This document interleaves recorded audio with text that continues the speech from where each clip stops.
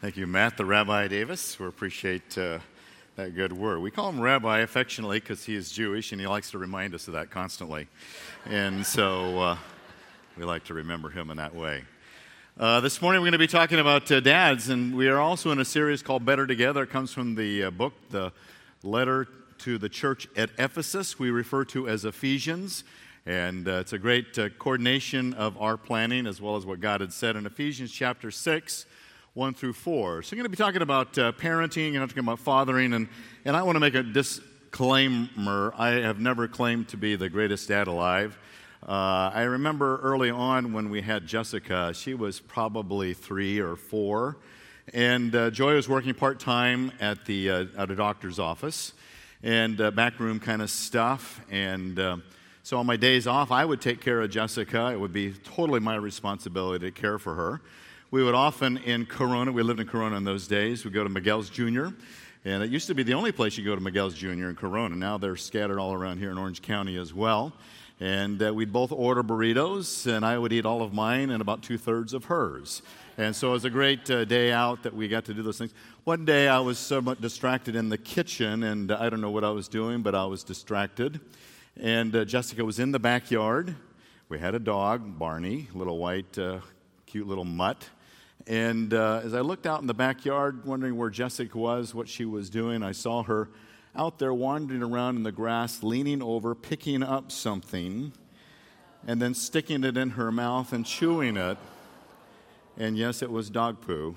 And of course, I was dismayed that she would do that. My daughter would do something like that.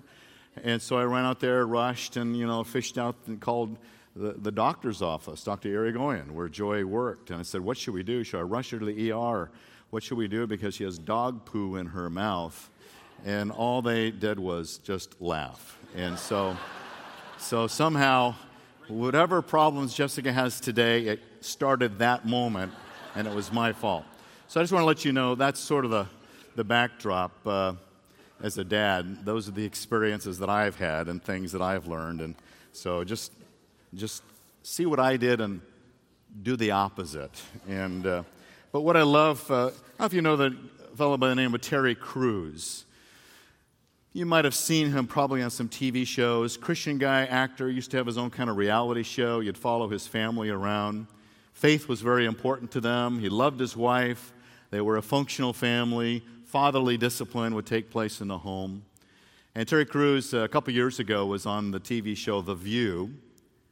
And Terry Crews said this: there are some things only a father can give you. And he was deluged with all kinds of harsh, critical statements amongst the women that are on The View, as well as the emails and other postings. And Mitch Albom, that you may know that name, he's significantly known in the country as a writer, author, is on Tuesdays with Maury, and probably not evangelical committed Christian like many of us in this room.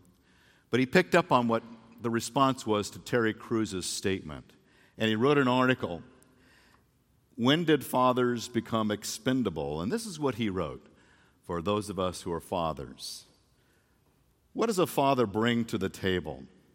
I can cite a few things I got from my own: strength, quiet confidence, discipline, responsibility, and love, all displayed differently than my mother, which was fine. My father also taught us how to be a husband, how to respect women, when to lead, when to support. It's true. Not all men are like my dad, but plenty are. And fatherhood didn't suddenly, after thousands of years, lose its value. It may be trendy to dismiss dads as little more than fertilizer, but it's not true. In fact, it's pretty foolish. Such is our world, where a comment like Terry Crews, brings a tsunami. Funny thing is, I remember someone from my childhood frequently saying, he needs his father to do that. It was my mother. That's the kind of statements that we need to hear more of. Not just from people like us that believe what God says in His Word, but also from those who recognize the reality of God's order and God's design. So Paul the Apostle writes to parents in Ephesians 6, 1 through 4. And this is the sum total of the parenting of the church at Ephesus. They didn't have the thousands and thousands of volumes that talk about how to be a parent, how to be a mom, how to be a dad, how to be a spouse to a husband or a wife, or how to have family. They didn't have James Dobson. They didn't have Focus on the Family. They didn't have the Family Research Council. They simply had these 4 verses. This was what Paul instructed parents to do. So in Ephesians chapter 6, it says, "Children, obey your parents in the Lord, for this is right. Honor your father and mother, which is the first commandment, with a promise, so that it may go well with you and that you may live long on the earth. Fathers, do not provoke your children to anger, but bring them up in the discipline and instruction of the Lord." Let's break that down. You have an outline that's available for you in the bulletin, and I encourage you to use that to follow along. It is exactly like the one I have here. But let me just walk our way through what this text is teaching us in what I call the making of a good family life. Everybody wants good family life. Nobody enters into a family existence so that we can have pain and sorrow and blame and shame. So he begins by telling us that children are supposed to obey and honor their parents. Not a newsflash. I suspect that most of us in this room, 99% of us, know this to be a true statement. And that he makes this statement and he quotes, the reason those are in caps is because he's quoting from Exodus 20 of the 10 Commandments, the famous 10 Commandments. He says, "Children, obey your parents in the Lord, for this is right. Honor your father and mother, which is the first commandment, with a promise, so that it may be well with you and that you may live a long life on the earth." God wanted us to live well. God wants us to live well. God wants us to live a long life. God wants us to prosper. Sometimes we get the feeling he's always on the opposite end of being an advocate, and we're always working against him. He says, I want to work with you. I want to work for you. I want your life to go well. I don't want you to have to suffer. So he says to honor. The word honor simply means to express value to someone. The term is used in Acts 28:10. I just pulled that out amongst many other passages. It says, "So they honored us with many marks of respect, and when we were setting sail, they supplied us with what we needed." The idea of honor is giving to someone what they need. So he says, I want the children to obey. I want them to honor their parents. And all of us are children in here, but most of us are beyond the age of 21. And so we're sort of at another category where obedience is not so much the command as much as it is honor. And most of us live in the stage of life of honoring those who are our parents. So he says, I want you children, I want you to honor your parents. And there's 3 reasons why he says to do that. Well, number 1, it pleases the Lord. It's in the Lord. It's in the sphere of what God calls us to do. And this is the right thing to do. He knows that we live better lives when children are being obedient and parents are doing what causes children to be obedient. Secondly, he says it's because it's a priority God. He says this is the first commandment with a promise. It was not literally the first commandment. He's not talking about chronological order. The word first there means in the sense of priority. It's one of the preeminent priorities of God that we have homes where children obey and honor their parents. It's just better that way than discipline that is out of hand, rebellion, and obstinate relationships between parent and child. And then thirdly, he says, children, I want you to live that way because it's better, it's longer, you'll enjoy life more. So that's what he says, so that it may be well with you, that you may live a long life on the earth. God is for us. So I thought about this. What is it that makes us honor our parents? And I was just thinking about that in my own life. My dad is with the Lord. My mother is with the Lord. My father-in-law, my mother-in-law, they're with the Lord. So Joy and I are next in line to die. And so that's kind of the reality that we live with now. But I was thinking about my dad, and I do honor him, even though he is not here. And so I did a little study this last week on what does Scripture say? The best commentary on the Bible is the Bible itself. You may have heard that. If you haven't heard that, you should hear that. The best commentary on the Bible is the Bible itself. When Paul says, honor your parents, what makes my children want to honor me? What makes me want to honor my dad. So let me show you what Scripture says as to what makes my children honor me and what makes me want to honor my parents. There are proverbs that tell us this truth. For example, Proverbs 21:21 says this: "He who pursues righteousness and loyalty finds life, righteousness, and honor." In summary, he who pursues righteousness finds honor.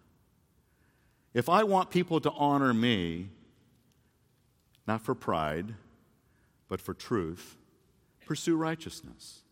I thought about my own dad. I remember getting up early sometime, and as a teenager, that was just like a sort of an unthinkable act to actually get up early. But occasionally when I would get up early, I would stumble down the hall there on our Phoenix home, and I would wander into the family room. And there I would find my dad. And he didn't know I was there. The reason he didn't know is because he was on his knees praying with his hands and his elbows tucked on the couch. And I would just stand there and watch my dad pray. And I was sort of like, as a young, my brain is still developing because I'm only like 14, so I don't have a full functioning brain at that point. So I was trying to process that. But I thought, here's my dad honoring the Lord first thing in the morning. And like Instagram, I can still see him living that life. Praying does not make you righteous, but those who are righteous, they pray. So that image, simple image of my dad, came to my mind when I thought, what makes me honor him? It was his righteousness of being right with God first. Secondly, Proverbs 22:4 says, "The reward of humility and the fear of the Lord are riches, honor, and life." The reward of humility is honor. If you want your children to honor you, live a humble life. Not an arrogant, obstinate, pushy, authoritative life, but live a humble life. My dad was one of the most humble men I've ever known in my life. My dad pastored a church, Bethany Bible Church, and he served that church for something like 30-plus years. We moved to Phoenix in 1955, and he was the pastor. And there was about 75 people when he started there. And by the time they reached their peak, there were 2,000-plus people at Bethany. And they'd started or had a hand in starting a half a dozen churches in the surrounding Phoenix area, like Trinity Bible, Biltmore Bible, Camelback Bible, had a hand secondarily in Scottsdale Bible, and other Bible churches in the Phoenix area. In fact, Christianity Today, one of the great evangelical Christian magazines, said way back during that era, as they listed the top 100 denominations in the country, they listed Bethany Bible Church as one of the top 100 denominations in the United States of America. And the whole thing about Bethany Bible is that we're non-denominational. So it's kind of ironic, but it was a recognition of the spreading. And so my dad had a significant ministry there in the Phoenix area. But what I remember most is not a message. I remember one day, and here's the Instagram. Remember one day my dad had his day off, and it was always a Monday. And he got into his dirty clothes, and he went over to Bethany Bible Church at 6060 North 7th Avenue. And he wandered around, and he says, I'm so tired of seeing this garbage, these weeds, that overgrown area. So he took his tools in the back of the trunk of the car and went over there on his day off and began hacking weeds. He had the big hat on because he had a lot of sun things. He had a big droopy hat on his head. I still remember my dad going over there, and I'm thinking, Dad, can't you just pay someone to do that? He said, I need to get it done. And he didn't. And what sticks in my mind is not that, should he have delegated and all that kind of leadership type stuff, but what stuck in my mind is that he said to himself, this is not a job that's too small for me. One of the things about my dad at Bethany Bible Church is he was a regular guy amongst regular people. And that if others could do it, he could do it. And he served that church in so many ways But I remember the humility of going and looking like the gardener of the church, not the senior pastor of the church, because he didn't care about image. He didn't care about preeminence. He didn't care about notoriety. He just cared that the job got done. He lived in humility. And because of that, I want to honor him. Because that was an outstanding quality that Scripture says is true. And I didn't really think about it until I read that verse. So, yeah, that's true. Guided by wisdom, the wise will inherit the honor, but fools display dishonor. You want to have people honor you, be guided by wisdom. You don't have to have lots of money. You don't have to save your children from a burning car to have honor. Most of us will never have either. But you want to have honor, be guided by wisdom, God's wisdom. I still remember the day that I came home from Phoenix Christian High School, and I was a football player at Phoenix Christian High School, and I know by looking at me, you're probably thinking I was pretty good. Not true. And I don't know if you've ever been to Phoenix in August. It's what saved me. I didn't want to go to hell because I've already been there. I don't want to go back. But you put on the full pads, they just mow the lawn, and you're all sweaty. And back in those days, we take salt pills. That was and the big thing in football in those days, you can't drink any water until we're done with practice. I mean, that was how crazy it was back then. And so that was our football, and I was just miserable in all that heat. So Gary, my friend, and I, we decided we're going to quit because it's too hard. So that night at dinner, we always sat together at dinner. I said, Dad, I quit football today. And the wrath of John Mitchell came out. And then he gave me the lecture that I still remember to this day. And I've remarked on it here before. He says, Dave, you know what your problem is? You're always looking for the path of least resistance. What you need to do is that when you start something, finish it. You got a problem, you work it through. It's not how well you start, it's how well you finish. Perseverance and patience and pushing forward to do the right thing and not quit before you're done is essential. Those are principles that still stick with me to this day. One of the reasons I'm here 20 years. Because my dad gave me wisdom in the moment. And I still remember him giving me that lecture. And that was 50 some odd years ago. And it still sticks, and it came to my mind. And I thought, what wisdom have I gained? That wisdom. He didn't sit me down and explain the kenosis theory and the hypostatic union of Jesus Christ. We all already know that, right? No, he didn't give me the seminary speak and the theology.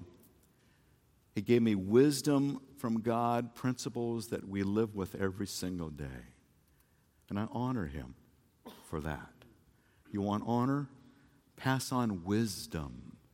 Not a heritage of money and homes and things. Wisdom.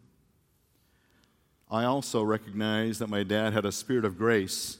Proverbs 19:11 says, a man's discretion makes him slow to anger. It is his glory, honor, to overlook a transgression.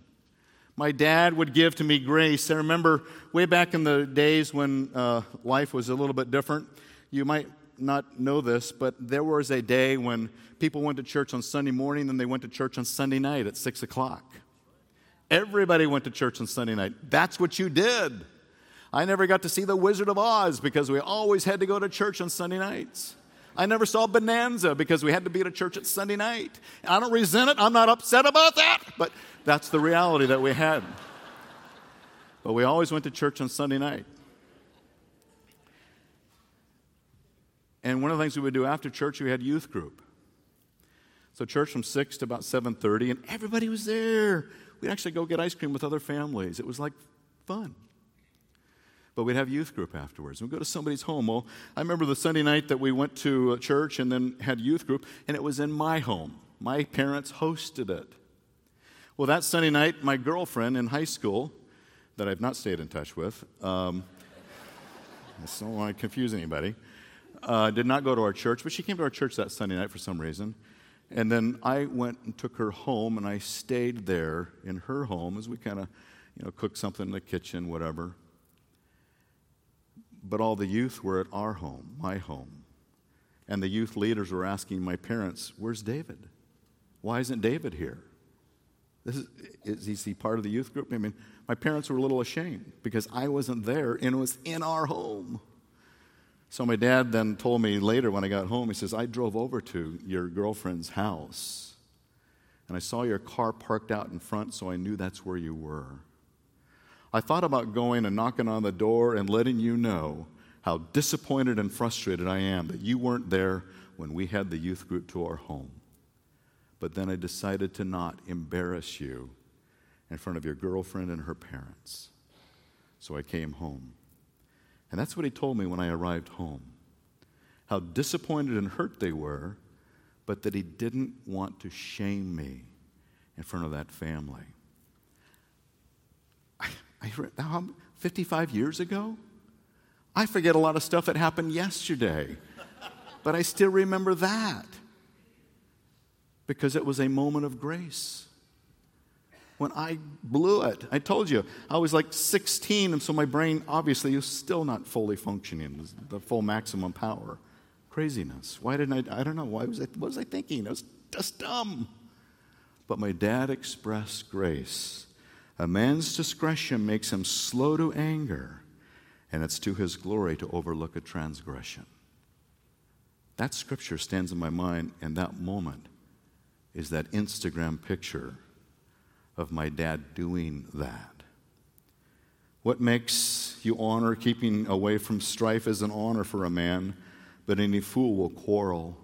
And even that moment stirs in my mind that I had someone who kept away from conflict, not foolishness, and lived the word without hypocrisy.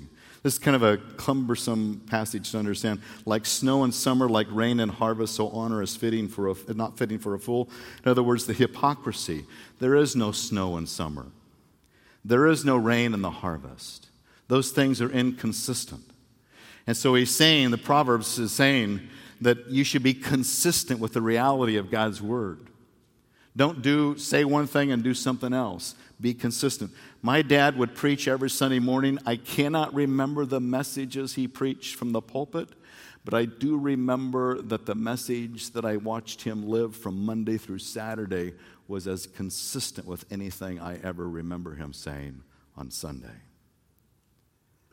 There weren't two people in our home, and it was consistency of the fidelity of the word in the heart and the incarnate John Mitchell living that word out in life. My dad was not perfect, no, but 90% is the plus side of why I honor him.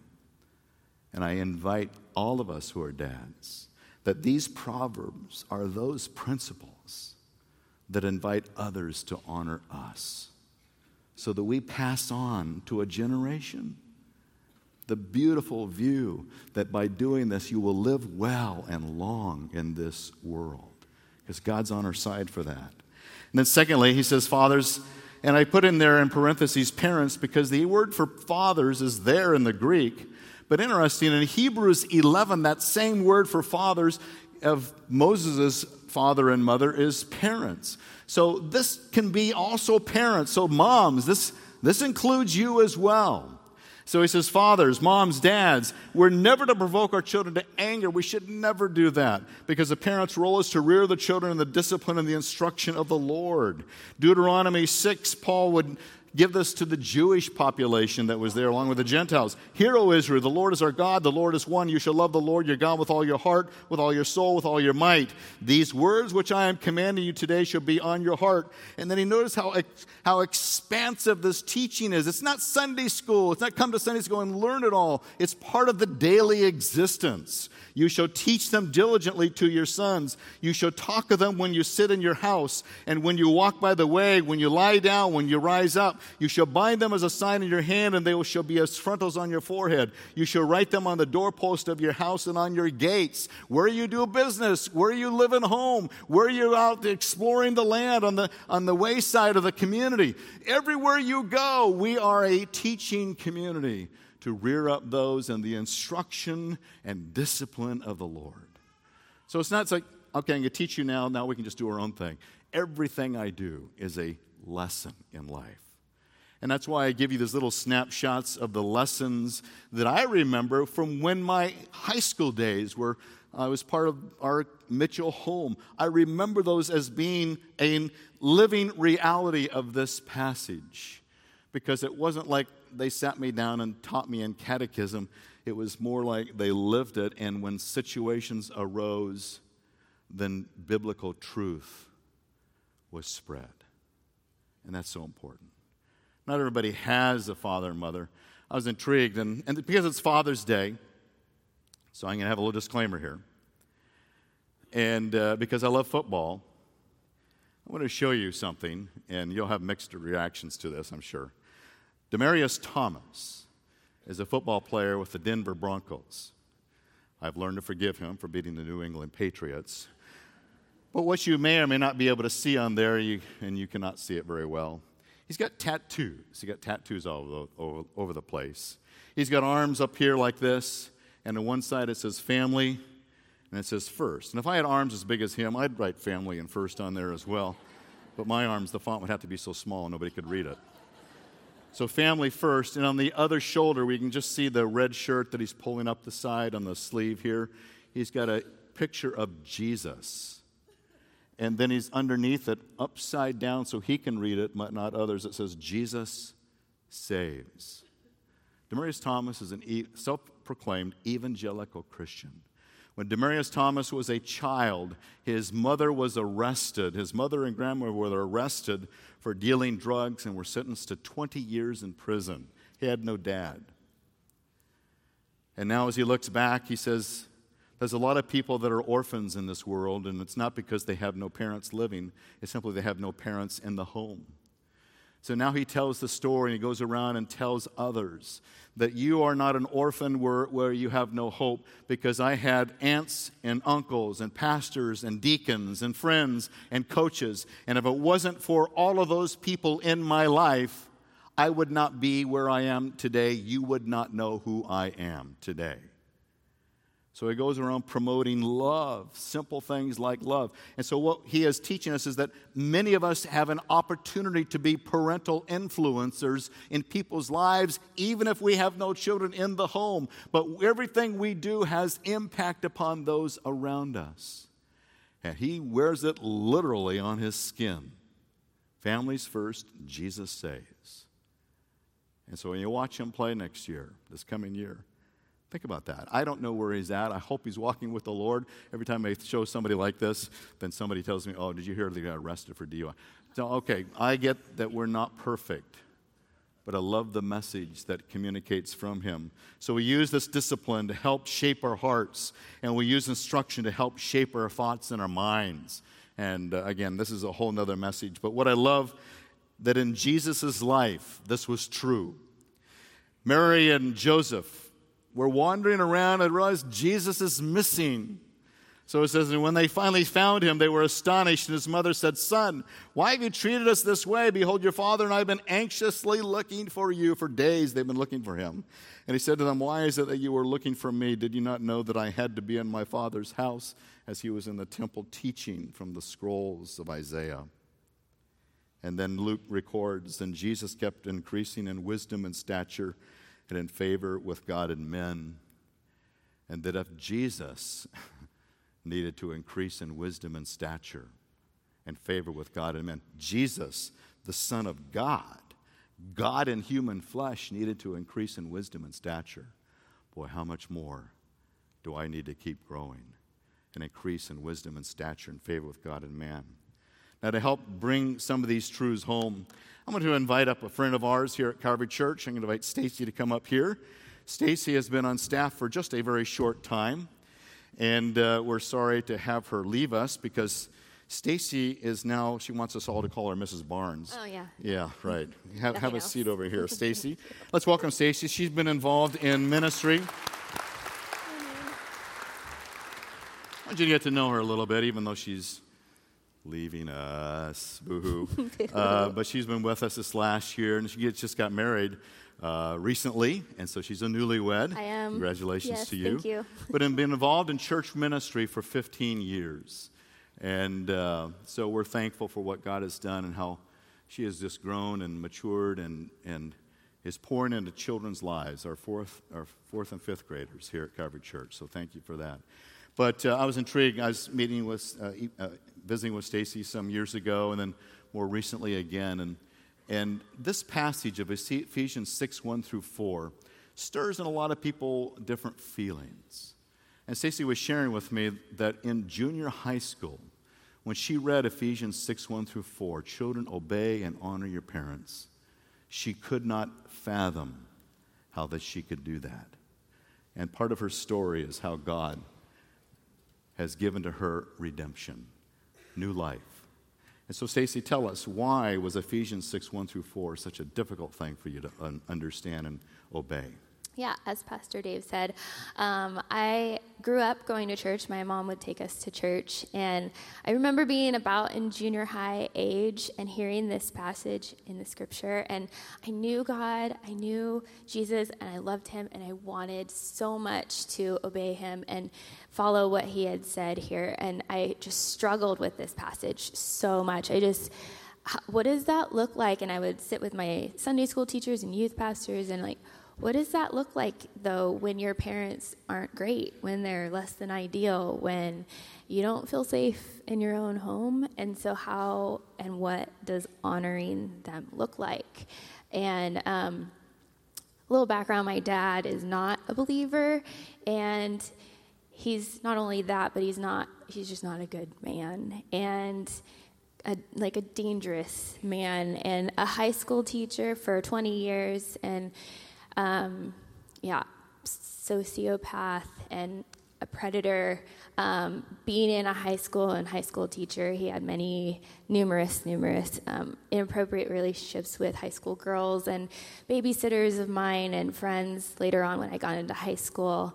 And sadly, having two daughters at home, we were not exceptions to that and not safe from that. And also sadly is that my mom, even though she was a believer, wasn't a strong woman, and so she wasn't brave enough to do anything to help us in that.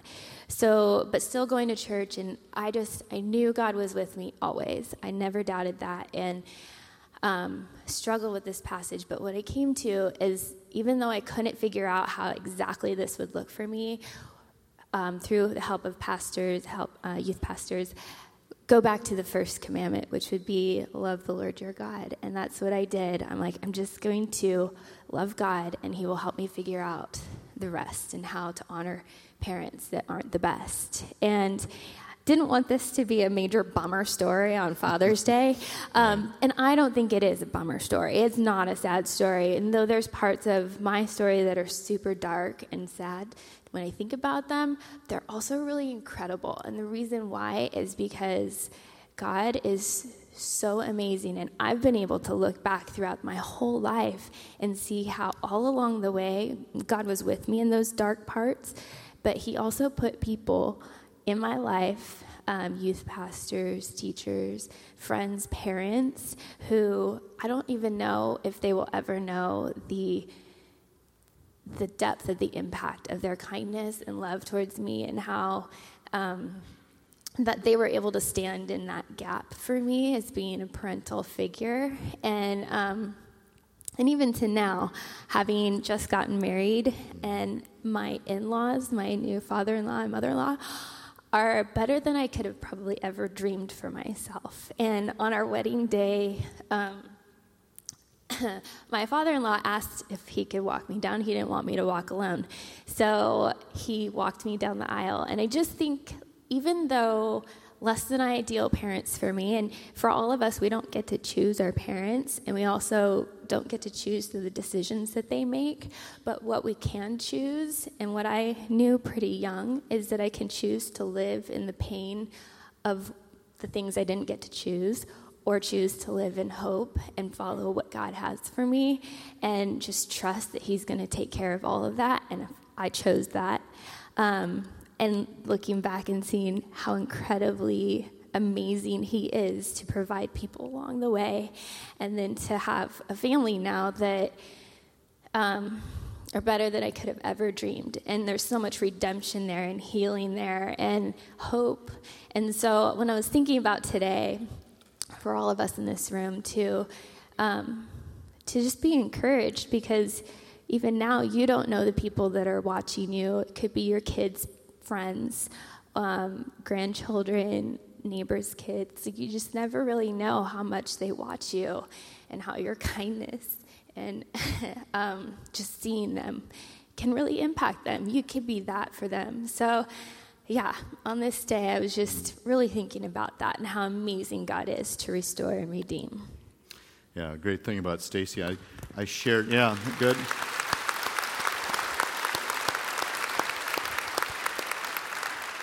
I was thinking, even as Stacy was sharing here, I was thinking, I just honored my dad for all the good things that he did.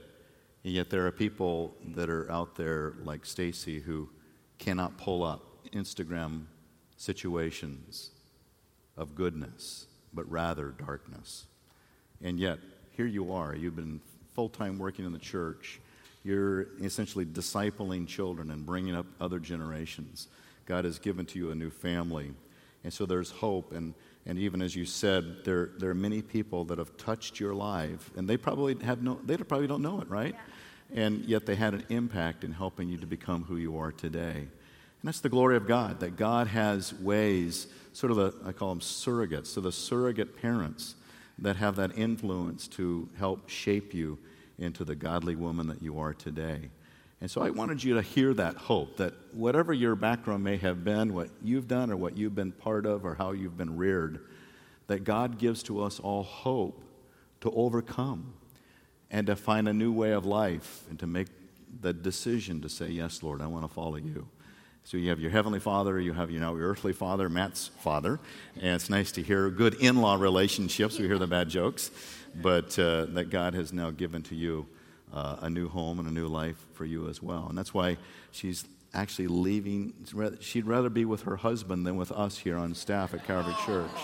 So I don't know quite how to think about that, but we're happy for you. We're happy for you. And Matt's sitting over here. There he is over there. We appreciate him coming alongside. And been a great help here at Calvary Church already with the cave and the helicopter and the VBS stuff. He's working on VBS this coming summer. So we're thankful for your testimony. So thank you for being willing to be open with us and how God is glorified because of your following Him and the people that He's influenced in your life, and that it's a challenge for all of us to recognize that we're probably touching other lives and we may not even know it, but to be faithful in that. So thank you, Stacy, for coming up here. Let's give her a hand. Thank you again.